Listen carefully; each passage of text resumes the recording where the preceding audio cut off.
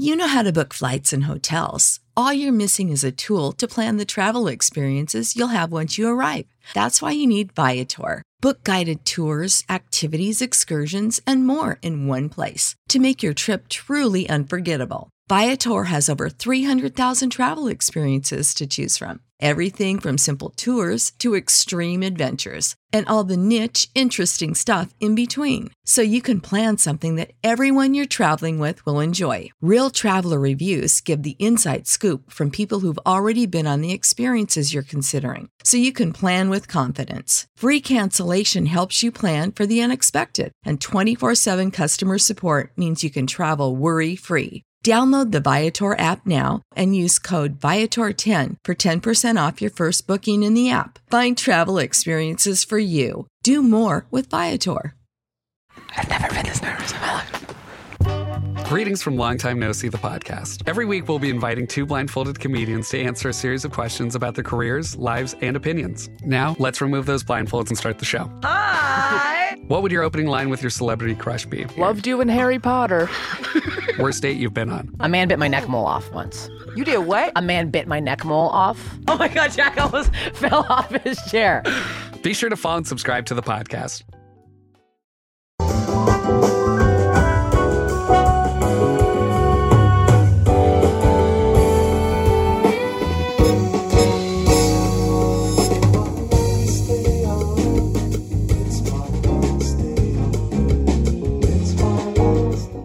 Everyone, welcome to this week's Modern Drummer podcast. Today, my special guest is, well, I don't know, he's a fantastic drummer. So right off the bat, that's how I could describe him. Just a super nice guy. Everybody likes working with him, which is very important, as we know in this business, because that's how you get ahead, as we talk about all the time. And I'll keep saying it over and over as a lesson. Your attitude is going to get you the gig just as much as your talent. So let's all keep that in mind at all times. So my guest is not really, some people might say he's a Broadway drummer, but he's not a Broadway drummer at all. He just happens to do a couple of Broadway gigs because he has a vast resume, and Broadway is part of it, but that's not his main gig. So we're going to talk about that and talk about his beginnings and some other things that he's been doing over the years. And ladies and gentlemen, Clint Ganon. Hey. How are you? Buddy. Hey, Billy. How's it going, man? Good. Nice to see you. Nice to see you too. We're keeping it going now. We're keeping it going, right? Yeah. As we all know, I was hoping 7-8 months ago I didn't have to talk about the pandemic anymore, but it's better, but we're still dealing with a lot of that. So I refresh my old mind for a second, because we met at an outdoor show in a park across the street from J&R Music World. Oh my God, they used to have concerts. And I think that was more than 25 years ago, and you were playing with Tom Scott. Oh yes, I remember that. Yeah, sure. And Dave Matos was on guitar. That's when I met him. Yeah, Dave Matos. He's a extraordinary musician. Yeah. Yeah. So, but I'm fuzzy. Was that the same day that Bobby Caldwell played, and I met John Gurin that same day? I don't think Bobby Caldwell was there that day. And the reason why I say I don't think that is because I'm a huge Bobby Caldwell fan, and I probably would have known if he was. I would have been hanging out before, after, whenever. No, I think we had a hit. I think we were by ourselves. I think. Yeah. So I guess Bobby was one of those concert series, I think, because I saw a bunch of shows. J&R, for those who don't know, J&R was a record store back in the day. Yes, record store. It was a huge record store in Manhattan. And in that park right across from them, they used to have a concert series. So that's where we had first met. God, that had to be over 25 years ago. Oh, my word. Oh, my word. Wow, Billy. I think you're probably right. Jeez. I didn't think of it that long ago, but maybe. Because I remember that we did a little tour with Tom Scott. It was like a mini tour. And he had a couple of gigs. We were like alongside Jethro Tull was over there, so I saw Doan, and that was in Ohio. We had like 2 gigs in one day. We were doing festivals. Anyway, yeah. So that's a long time ago, Billy. So I yeah, know. a century. I know, but that goes back to when we met, and then we became friends, and we kept in touch, throughout the years. And I followed, I'm a fan of your playing and your career, of course. But that's when it all started. A long time ago, but yeah. And then now that was the first time, and then I think the last time, I don't know if it was with the Fab Four, you were filling in for Rich Pagano, or I came to see you at Beautiful on Broadway, the Carole King show. I have a feeling Fab Four was before Beautiful, when you came to Beautiful. Right. Because the gigs I did with Fab Four was like 10 gigs. It was a season of concerts, and that was in 2016. It was culminated in the Beacon Theater, and then a week at City Winery. And I think I saw you at the Beacon, right? Yeah, that was at the Beacon. At that point, Rich had come on. Rich was that was the first time, right? So he was fronting the band, sort of. He was put in the front. He wasn't playing much drums yet. And then after that, we were sort of splitting the chair. And for the last week of gigs, he was good and then he felt healthy enough to be back. And who can replace Rich? He's unbelievable. And you did a good job. And that was pretty quickly too, right? That was put together pretty quickly. Yeah, well, that was, yes. So it was like, in a week or two. And what happened is that each concert, the way those guys work, I think if my memory serves me correctly, there are 211 original songs that the Beatles wrote in their short time period. That's incredible. That doesn't include the covers. And every concert we did were different songs. So, and of course, you have like a tangential familiarity. And, oh, yeah, I know that song. Well, you don't really know it. Right. You don't really know it to play it. And so, there was a lot of intense work very, very quickly, and, no charts.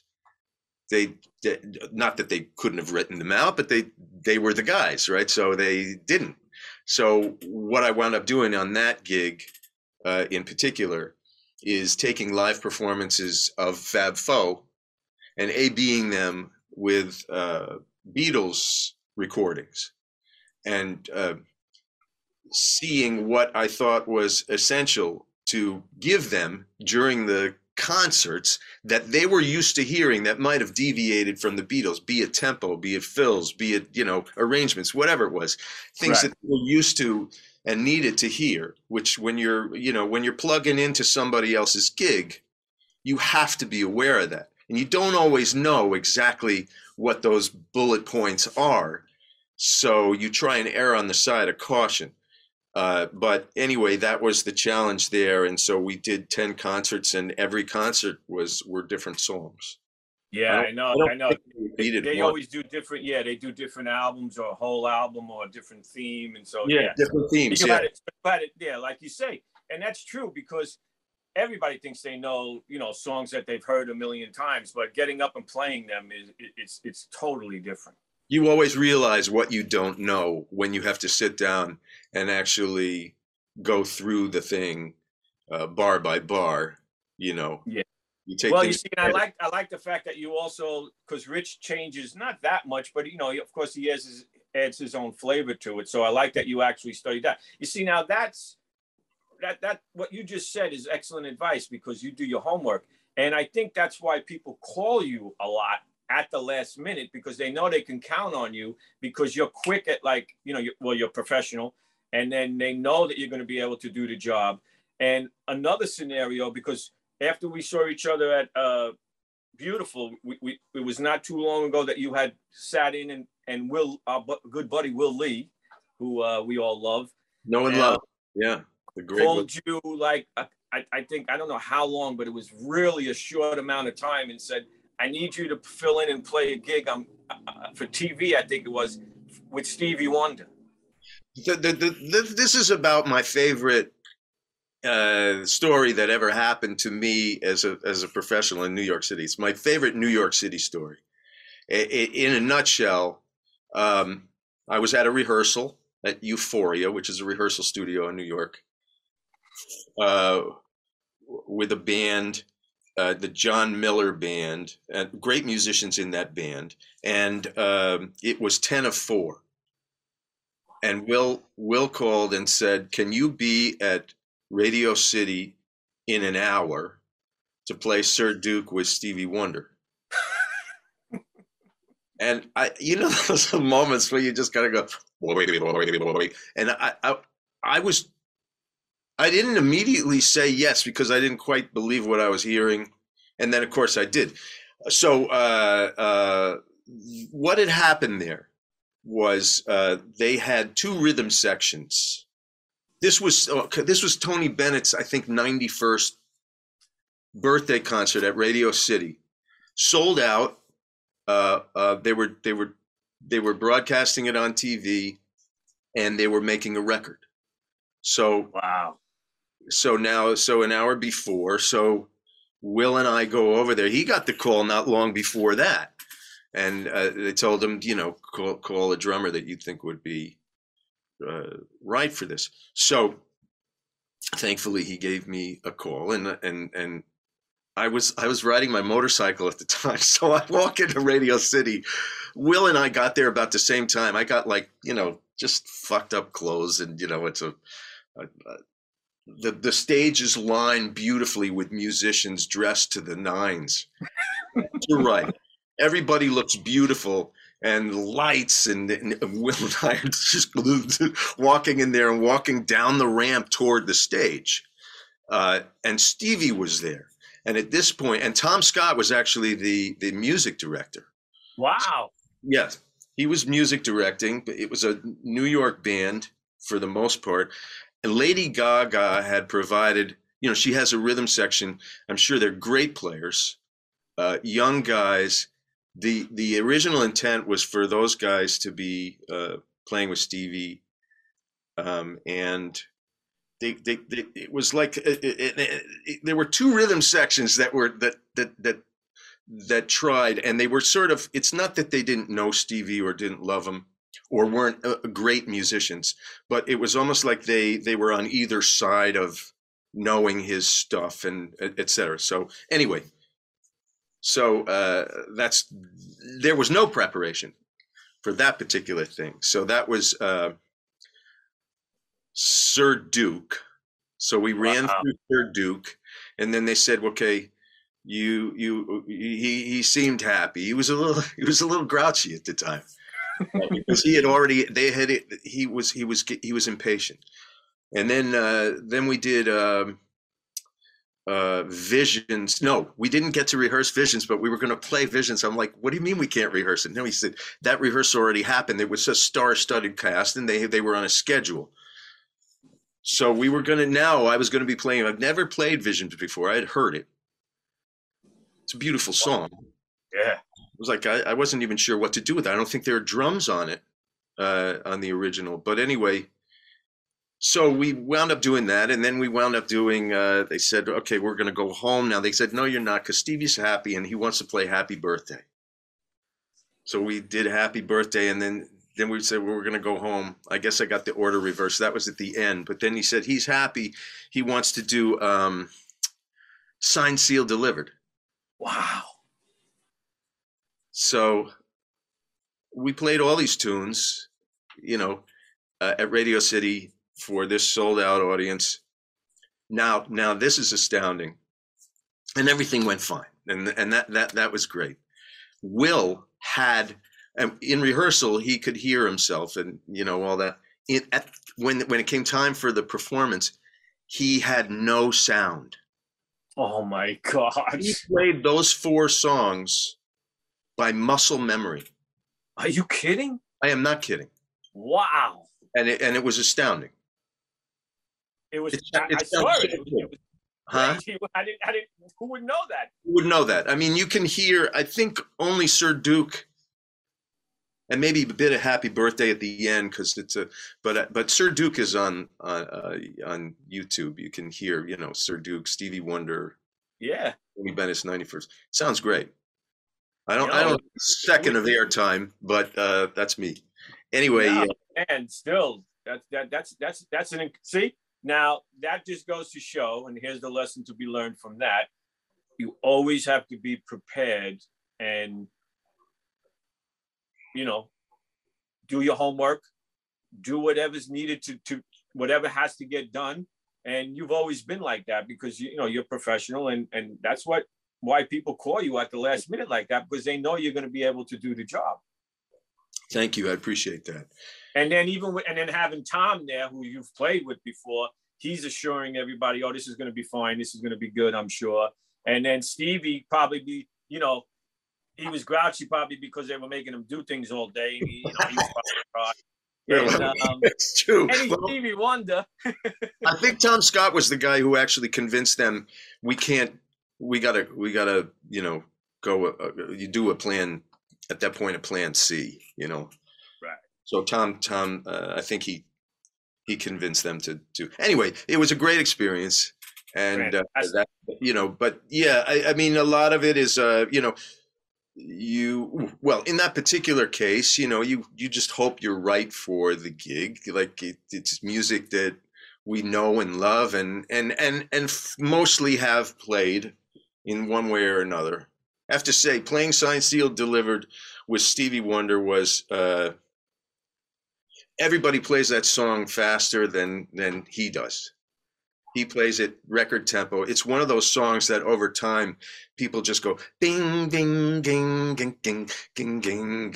And but it ain't that with him. With him, it's ding ding ding ding ding ding ding. So if it's in your wiring and you're wired, you bring yourself back a little bit. Yeah. But let's face it. I mean, the energy is, and were you nervous at all? Like, were you a little nervous or stressed, or you were calm by the time it was ready to go?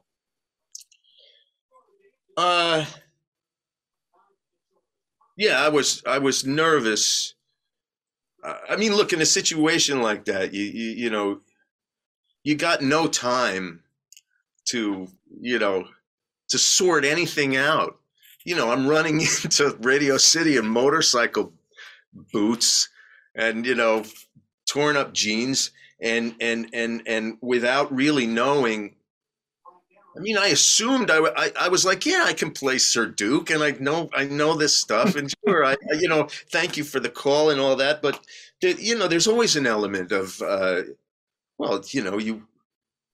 you hope that he's going to feel the same way about it that you hope he's going to appreciate that. Right. Right. As sidemen, and I've spent a life being a sideman, you always need, they have to like you. They have to like what they're hearing. So anyway, a little bit nervous, but not, I don't let it get in the way. Right. Yeah. And I like the fact of what you said, because it happens so fast, you don't have time to think about it. And that's always the best thing, because the more you think about something, everybody overthinks. So if you would have had 2 weeks to say, every day you'd be thinking about, wow, I'm going to play with Stevie Wonder, I'm going to play with Stevie, maybe nerves would get in the beginning, but of course you would be fine by the time you got to that point. But when things happen, spontaneous like that and that quick, you're right. You don't have time to think. Sometimes that's the best thing, because you're not thinking. You're just doing it. You're focused. The blinders are on, and you go for the gig. That's right. Sometimes it works out at best that way. I mean, for the most part, you can almost never over prepare. So I just want to emphasize that I think that that really, really, really preparing, when you have the opportunity to do so, of course, is one of the best tools you can have. But yeah, there are situations where and once you're there, no matter how little or how much preparation you have, when you talk about overthinking, that's noise, right? That's the noise in your brain.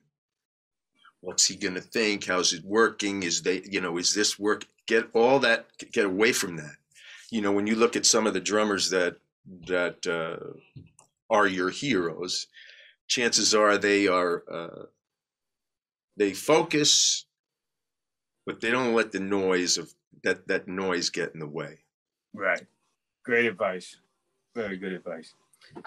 So now, we were talking a little bit about Broadway, and of course, I'm not a Broadway guy myself, except for the shows that are like concerts. Like that's why I loved Beautiful so much. It was like VH1 storytellers, and the band was fantastic.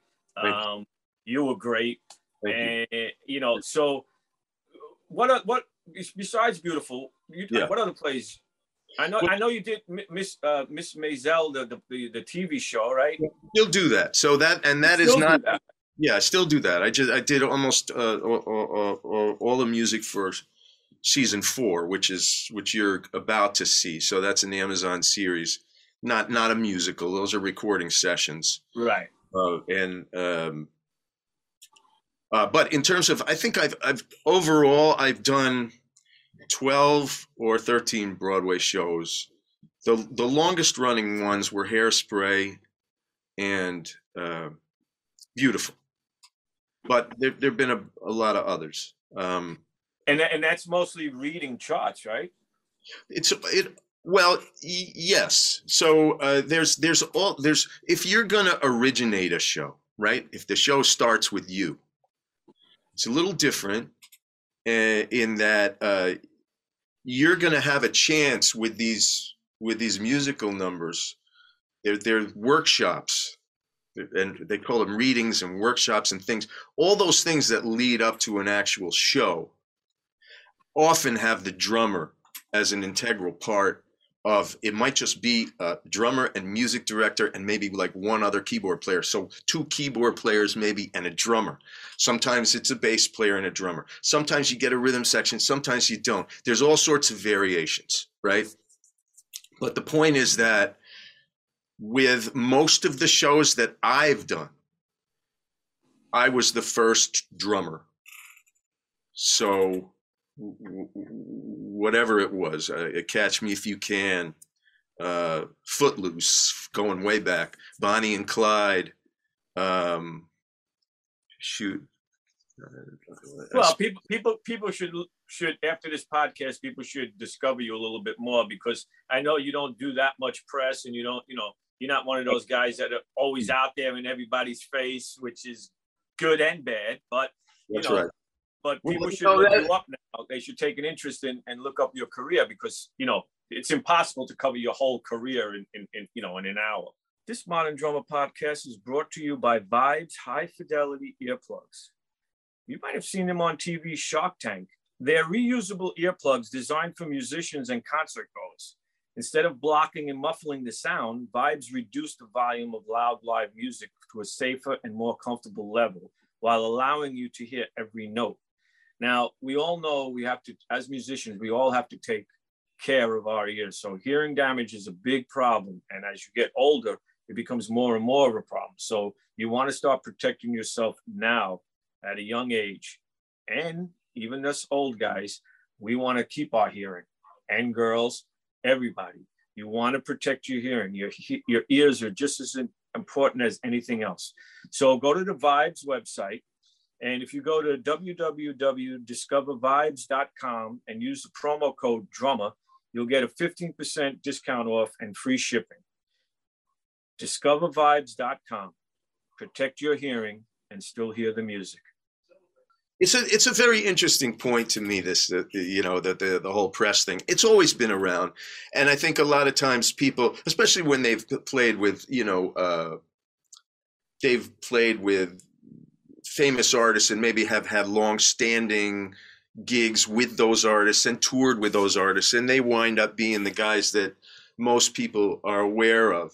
There's in New York and in LA and Nashville and other cities on a smaller level, let's say, there's a group of musicians on every instrument that may wind up staying under the radar as far as the industry is concerned.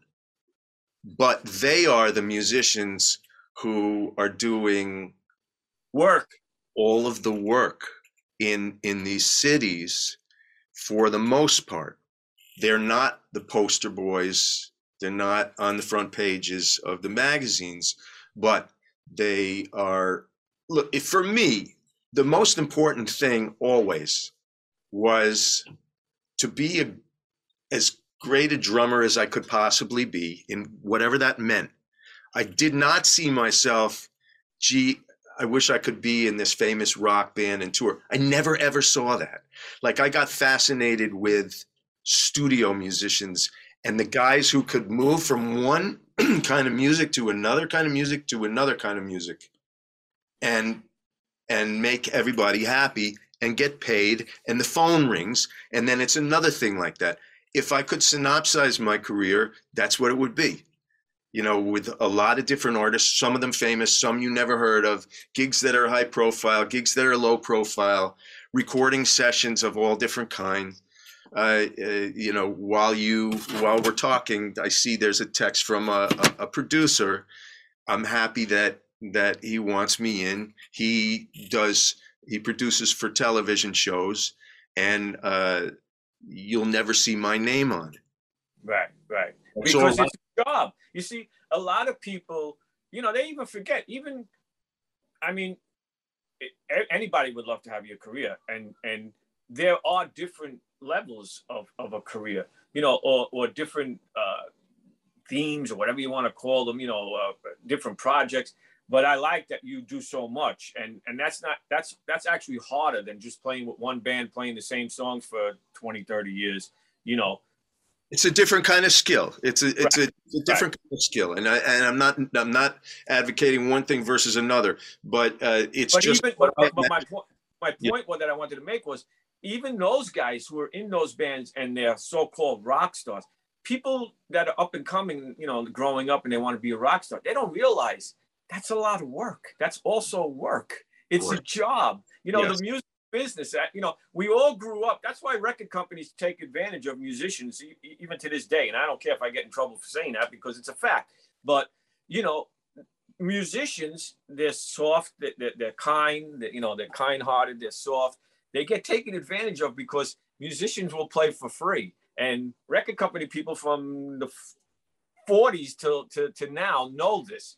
So it's getting better, but even though they don't teach you that this is a job. We're horrible business people. We're horrible business people. We were never taught that. And also, you know, you're right. Like there's a certain value that gets ascribed to our work versus, you know, but yeah, that's and I don't know, you know, if it's getting better. I mean, the thing is that there's more money in, you know, economists say there's so much money in music, but it's not going to us. I mean, now what happened is, like, as the record labels, you know, kind of had to succumb to you know, Apple and Spotify and all those things. There's a lot of money being made, but we're still not seeing it. It's not coming to the artist, and it's wrong. You know, I saw a thing the other day. It went out. You know, I get in trouble all the time, so I don't care. You know, I had a picture of the guy. I don't even remember his name. It doesn't really matter. Who owns Spotify? He's actually worth more money than Paul McCartney. There it is. Now, I don't care what anybody says. I don't care who he is. If you're watching this, you're wrong. You know, that's not that. You know, that's greed, and that's like, you know, that's what's killing our business and music. You know. Yeah, if music is free, okay, that's the way this generation, you know, it's our own fault too, because we all know when we were playing, and if you were making it in a band, you're making a CD, you wanted to give your CD for free because all of a sudden you can make a CD in your closet, you know, so you want to give it away for free. So, you know, that generation kind of already, the ship is sailed. That's over and done with. But now with Spotify and Apple and everybody else, you know, it's just not right. It's just the business end of it is just not right. So nowadays, it's a tough way to make a living, isn't it? Yeah, nowadays people really have to pay attention to the business, because otherwise you're not going to make a living. That's right. Yeah. And you know, so yeah, along those lines, I guess the best thing you could, and listen, a lot of guys, you know, going back to your point about the rock bands, et cetera, you know, most guys were freelancers before they walked into, you know, into any success with a major rock band. Also, the percentage, it's like the percentage of actors that become movie stars. Right. Percentage of musicians that wind up playing with really successful rock bands are like 0.00001. Right. It's and they're still hired guns, unless it's you're a band member and it's your right. band. That see, there's three different, you know, there's so many different scenarios. Yes, you know, if you're part of a band and the band gets successful, then you're all doing it together. But you know, let's face it, money problems come in and business problems come in, and then there's different kind of problems. Yes. So the business end of it is very, very important. And I know we're probably around the same age, and growing up, no one ever taught that. Thank God now in the schools, you know, that's being taught. And we, with Modern Drummer Magazine, we try to teach that as much as teaching you how to play a paradiddle, or, you know, how to play a certain beat. You have to know the back end of what's going on, because it's very important, and it's not easy. Now, talking about that, how did you were you okay during the pandemic? I mean, the pandemic Broadway shut down, but still was. Yeah, well, my show on Broadway had ended before the pandemic. So Beautiful ended in October. What happened? I think at the time I was doing these recording sessions, we were almost finished with the West Side Story project. And I was doing also symphony concerts with Paul Schaefer. Paul Schaefer has a symphony. We're going to do 3 of them coming up. So he's got like these symphony concerts, and that was a groove. So being a rhythm section within an orchestra, a couple different orchestras, those were happening. That was happening in Cincinnati. That was the last concert I played, and then COVID hit. When COVID hit, I wound up doing some of these, like a bunch of us wound up doing some of these co-videos, I called them. Co-videos. So Beautiful had one, the cast of Beautiful did, I think they got almost 1 million hits. That was You've Got a Friend, and Carole King was on that. Nice. I did another one that was for Hairspray, I think was also close to 1 million hits.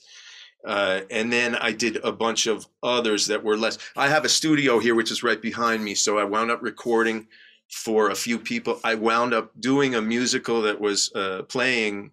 It was the music for a musical in the making.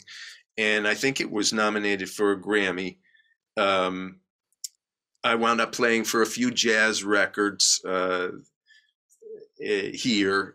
And whatever projects came along, most of them were benefits for, you know, one organization or another. Right.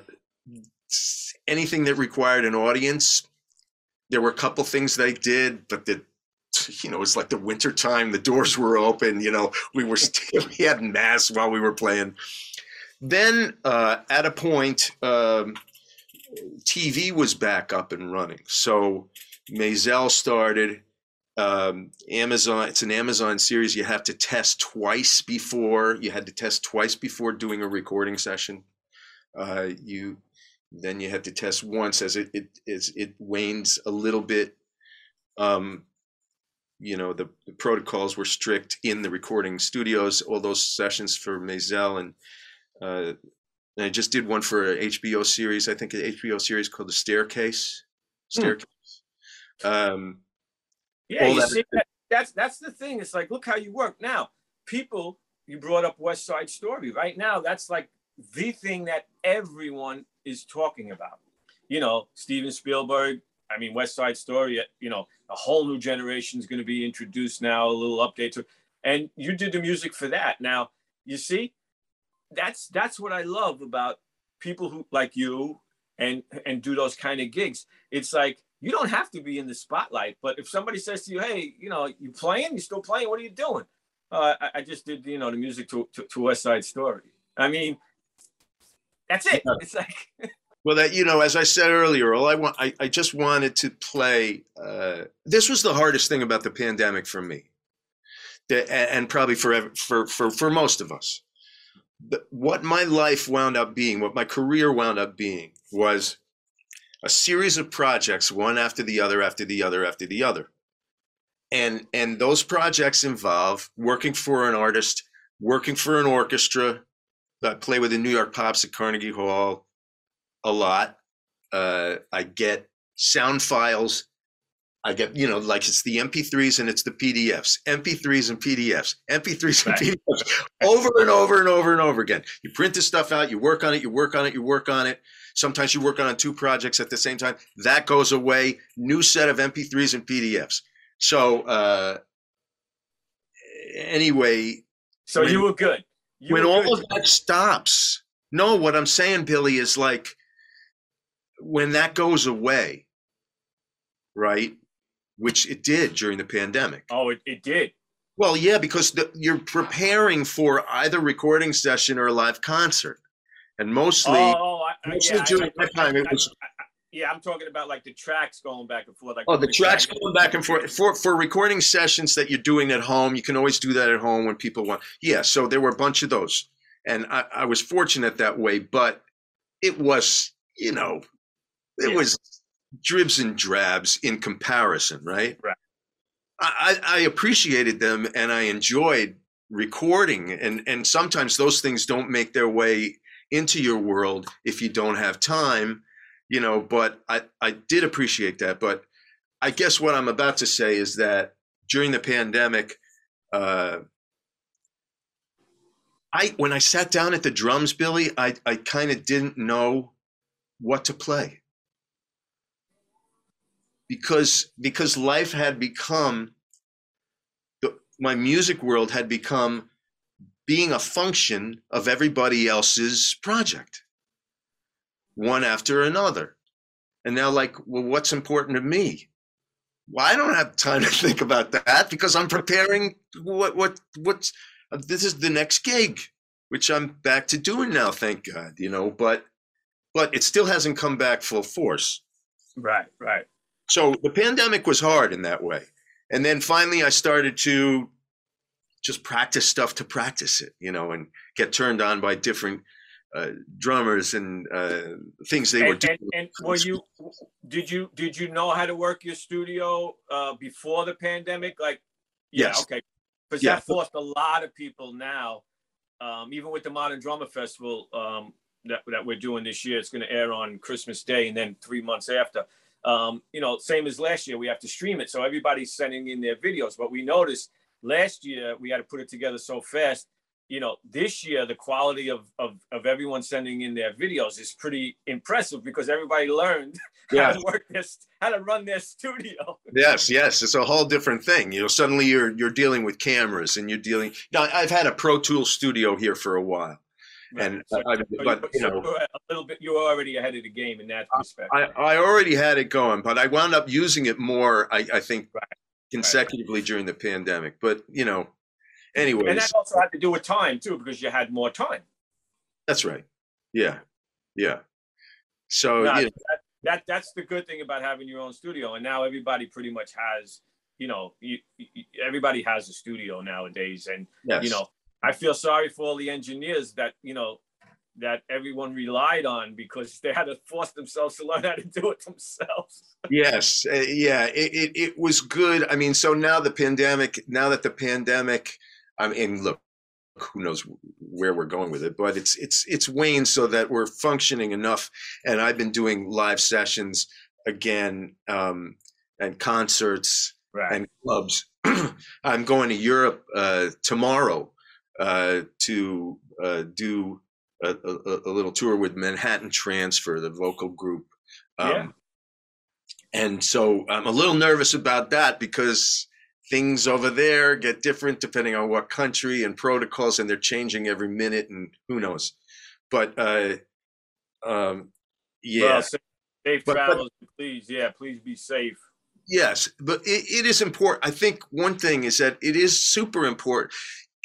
Your mindset when you're recording at home is a little different than it is when you're in the room with everybody. Not just because they're there, but because the way you make decisions about what you're going to do and how fast you're going to come up with that and what's driving it. You know, if in the same moment I'm getting a direction from a producer, I'm hearing a bass line from the bass player, I'm hearing this person's reference vocal, everything is happening right then and there. It's going to inform you. When you get tracks and, oh yeah, well, we want to put you down first and then the bass is going to go on top of that. You're making decisions. You're also self-producing a little bit, but you're making decisions, and you could sit there in your pajamas and you say, okay, I'll work out for this. And I'm not happy with that, Phil. This doesn't sound perfect to me. Right. So I'm going to do that over again. I'm going to do the whole thing over again. You know what? I'm going to go get some dinner and then do it more. Come back. And the other thing too is like, there's no spontaneity. You know, when you play with other musicians, you hear something that somebody might have made a mistake. They were going in a different direction. All of a sudden you're like, oh, wow, that's pretty cool. You know, if you got to play the drums yourself or you're just hearing a scratch vocal, that could change. You know, you're putting a drum, you're putting a fill in. Nowadays, of course, because it's on a grid and everything's going, they could move it, but it's not the same. You might have done a different kind of fill. Absolutely. And this brings us to a really important point, which is I'm observing more than I've ever observed, right? Everybody is putting stuff up and it's play-alongs. Lots of play-alongs. And there's a lot of value to that. The analogy is, remember Music Minus One? Yeah. When we were kids, Music Minus One. So same concept. So let's say, kind of prepared us. Kind of prepared us, right? You got the play-alongs, Tommy Igoe's great book with all the, with the grooves and all of that. So, but there is a big problem, which is that if you really, really want to function as a musician in the music business, it's a group effort all of the time. It's like being alone and trying to learn conversational Spanish. Right. It ain't gonna work.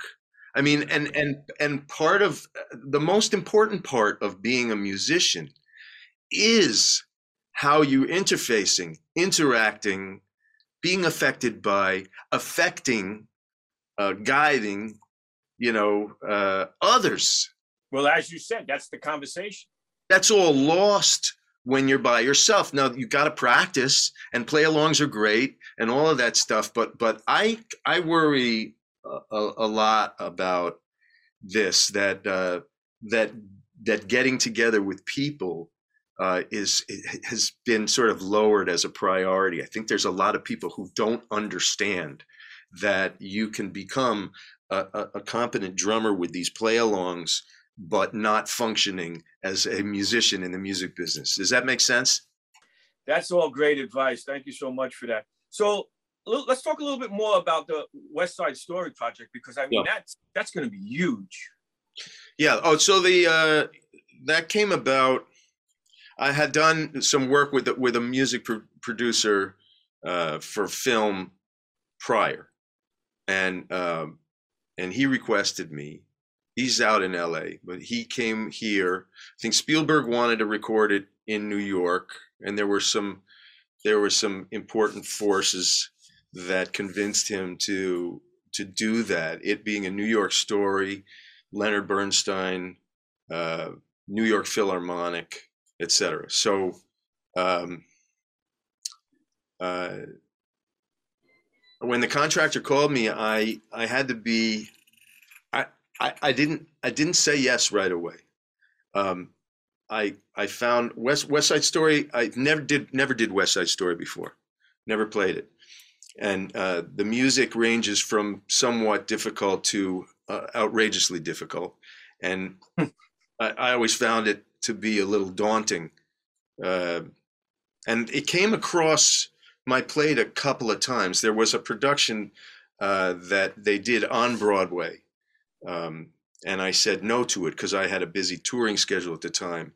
There was another thing that happened at Carnegie Hall, was a piece of it, and I said no to it I had other work, but I think behind these decisions, I was just a little daunted by it. So I had to be convinced, and I talked to a couple of my friends, and they said, yeah, you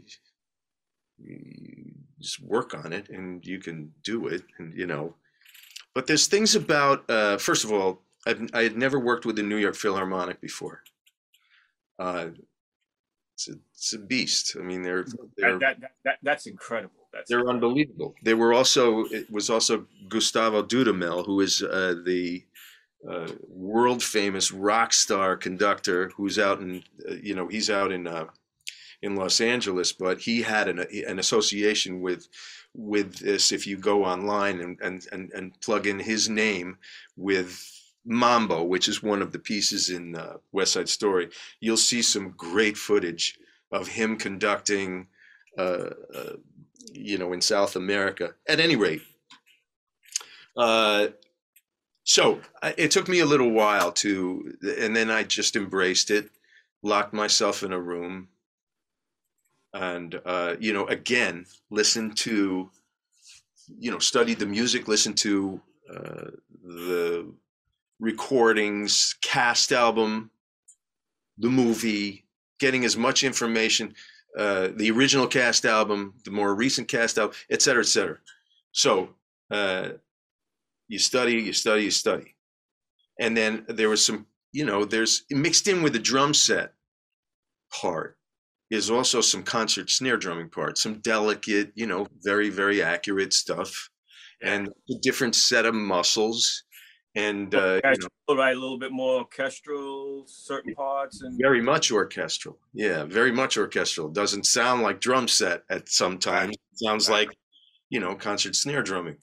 And there are guys who do that are just absolutely extraordinary, right? So, you have to be able to. So anyway, all of that stuff was stuff I had to work on, refresh, get his, discover. Get the noise out. Now, there's also the whole concept, which we could talk about for 2 days, of a rhythm section player following a conductor. In Broadway world, they wind up knowing that they're dealing with people who are not generally symphonic players. What symphonic players look for in a conductor is different than what rhythm section players who sometimes play in orchestras look for in a conductor. What we look for is time. We look for obvious patterns where we can see what they call an ictus, which is a place where you can see a downbeat, and you could get that kind of information. I can only relate it to listening to a click. So what you need is some sort of reference. It's not going to be a click because it's live, but it doesn't work like that. It doesn't work like that. So, somebody explained in very broad terms to me years ago that a lot of times what you respond to is, let's say if this is, instead of playing when you think you're supposed to be playing, which is when the thing hits down, the downbeat, people are making sounds when it comes up. A lot of times, especially in a symphonic setting, when it's a lot of times what happens is you'll think you're supposed to be playing when there's, as I said, it's an ictus, right? So ictus is the point of where it, I think, where when the baton comes down, as it, if it's sort of, as soon as it hits that point, that's when you make a sound. But no, this is the thing that's kind of a mind fuck, if you will. So it's almost like somebody described it once as if you're at a light and you're standing at the light and the light turns green. There's a delay. And the further back you are, the longer the delay. Oh, in the line, right? Right. It's and you have this beautiful orchestra, this living, breathing mechanism, and they know this music, and they're together. So the conductor is sort of giving them information that helps mold them, brings them along, moves them, quiets them, helps them be more expressive, elongates a phrase, shorts, and all sorts of things that they know to look for, and they know how to read a good conductor. But they're not looking for exactly the same things we as rhythm section players are looking for in a conductor. And so one conversation I had with Steve Reinecke, who I consider a great conductor, and he's the guy at the New York Pops. He says, so let me just ask you, all you guys really want to know is like a clear tempo, clear time, right? And I said, yes. And that's oftentimes oftentimes you're not going to get that, and it becomes harder. Because again, like especially if you're there with an artist, sometimes I do these concerts with orchestras where the artist brings me, but I'm in an orchestra. So you got the music director who's with the artist, you got the drummer, you got the artist, and then you have the conductor. The conductor is now translating all this information from the music director and the artist to the orchestra. Right, So and he's used to doing it his way, which is his way. He's got to communicate the information in a way that the orchestra can read. Right. Sometimes, and this is a little trick that I learned. Sometimes when I'm sitting behind the drums and I'm watching and I need to know what's about to happen, it's not necessarily intuitive. The phrase is not already going, whatever. There's some new something that's going to happen. I got my eyes looking so that I can see the music director, I can see the artist, and I can see the conductor all at the same time. They're sort of in my field of vision, and I'm taking in stuff that's going to happen because the drummer winds up translating and keeping everybody together, just like he would in another situation. Right. It's just a bigger situation. Yeah, you got more. And that's not easy to do because that's a distraction. Having to worry about all that. That's kind of a distraction. Yeah, you have to. To me, reading was always a little bit of a distraction. That's why I never really got into reading. But I never wanted to be that kind of drummer. I wanted to write my own songs, be in a band. So it was a different thing. But it's the guys like you. I mean, I admire because you can do all that, it's like, and then the more you do it, of course, the better you get at it. But in your case, it's always a different situation because it's so many different types of things. So before we go, what's the plans? What's the future plans now? It's the end of the year. What's for next year, 2022? Well, so, I mean, the things that I know about for sure are these symphony concerts I have with Paul Schaefer. I have some recording projects, and my suspicion is that, and I work with a couple of artists who are who do concerts, and so my suspicion is that it will be more of the same and stuff I can't anticipate. In a perfect world, everything just kicks back in as it was before the pandemic. And I think we all feel that and want that, right? So, as everybody becomes a little more comfortable, the stuff ramps up. But, TV and film stuff I love to do, and live gigs will be there, and right. And unfortunately, we're still in that mode of one day at a time because nobody knows. Nobody. That's right. Ticket sales are funny because people still feel a little funny about going to things, although, depending on where you are, like the shows are up and running, concerts are up and running. I've been to concerts as a spectator. Yeah, me too. Now I've been going back out, and it's I got my booster. I got my 2 shots, my booster. I mean, what else can we do? Exactly. Yeah. Exactly. But we'll get listen, Clint. I want to thank you so much. Thank you, Billy. Time. Thank you, man. Yeah, this was fun. It's always good to see you, and hopefully we'll see each other in person pretty soon. And people should, check out Clint's resume. I mean, it's pretty impressive. I mean, besides, we only touched a little bit of what he's been doing. So, this is how, everybody learns. You want to learn from people that you may not be familiar with, so here's your opportunity and here's your chance. And then you'll say, oh, I know that. Oh, wow, he did that. He did this. That's how it works. Yeah. Well, as long as the phone keeps ringing, I'm perfectly happy to stay sort of under the radar. It's always how I've functioned anyway. It's worked out okay for me. No, it's a beautiful thing. It's a beautiful thing. Thank you, man. Thanks so for taking. Everybody, thank you so much. Don't forget, the Modern Drummer Festival will stream. It will debut on Christmas. So spend Christmas with Modern Drummer. It's going to be pretty cool. I've seen it, so I know it's going to be pretty cool. I think you'll enjoy it. Bye, Clint. Thank you. Bye, Billy. Thank you, man. Take care. Bye, everyone.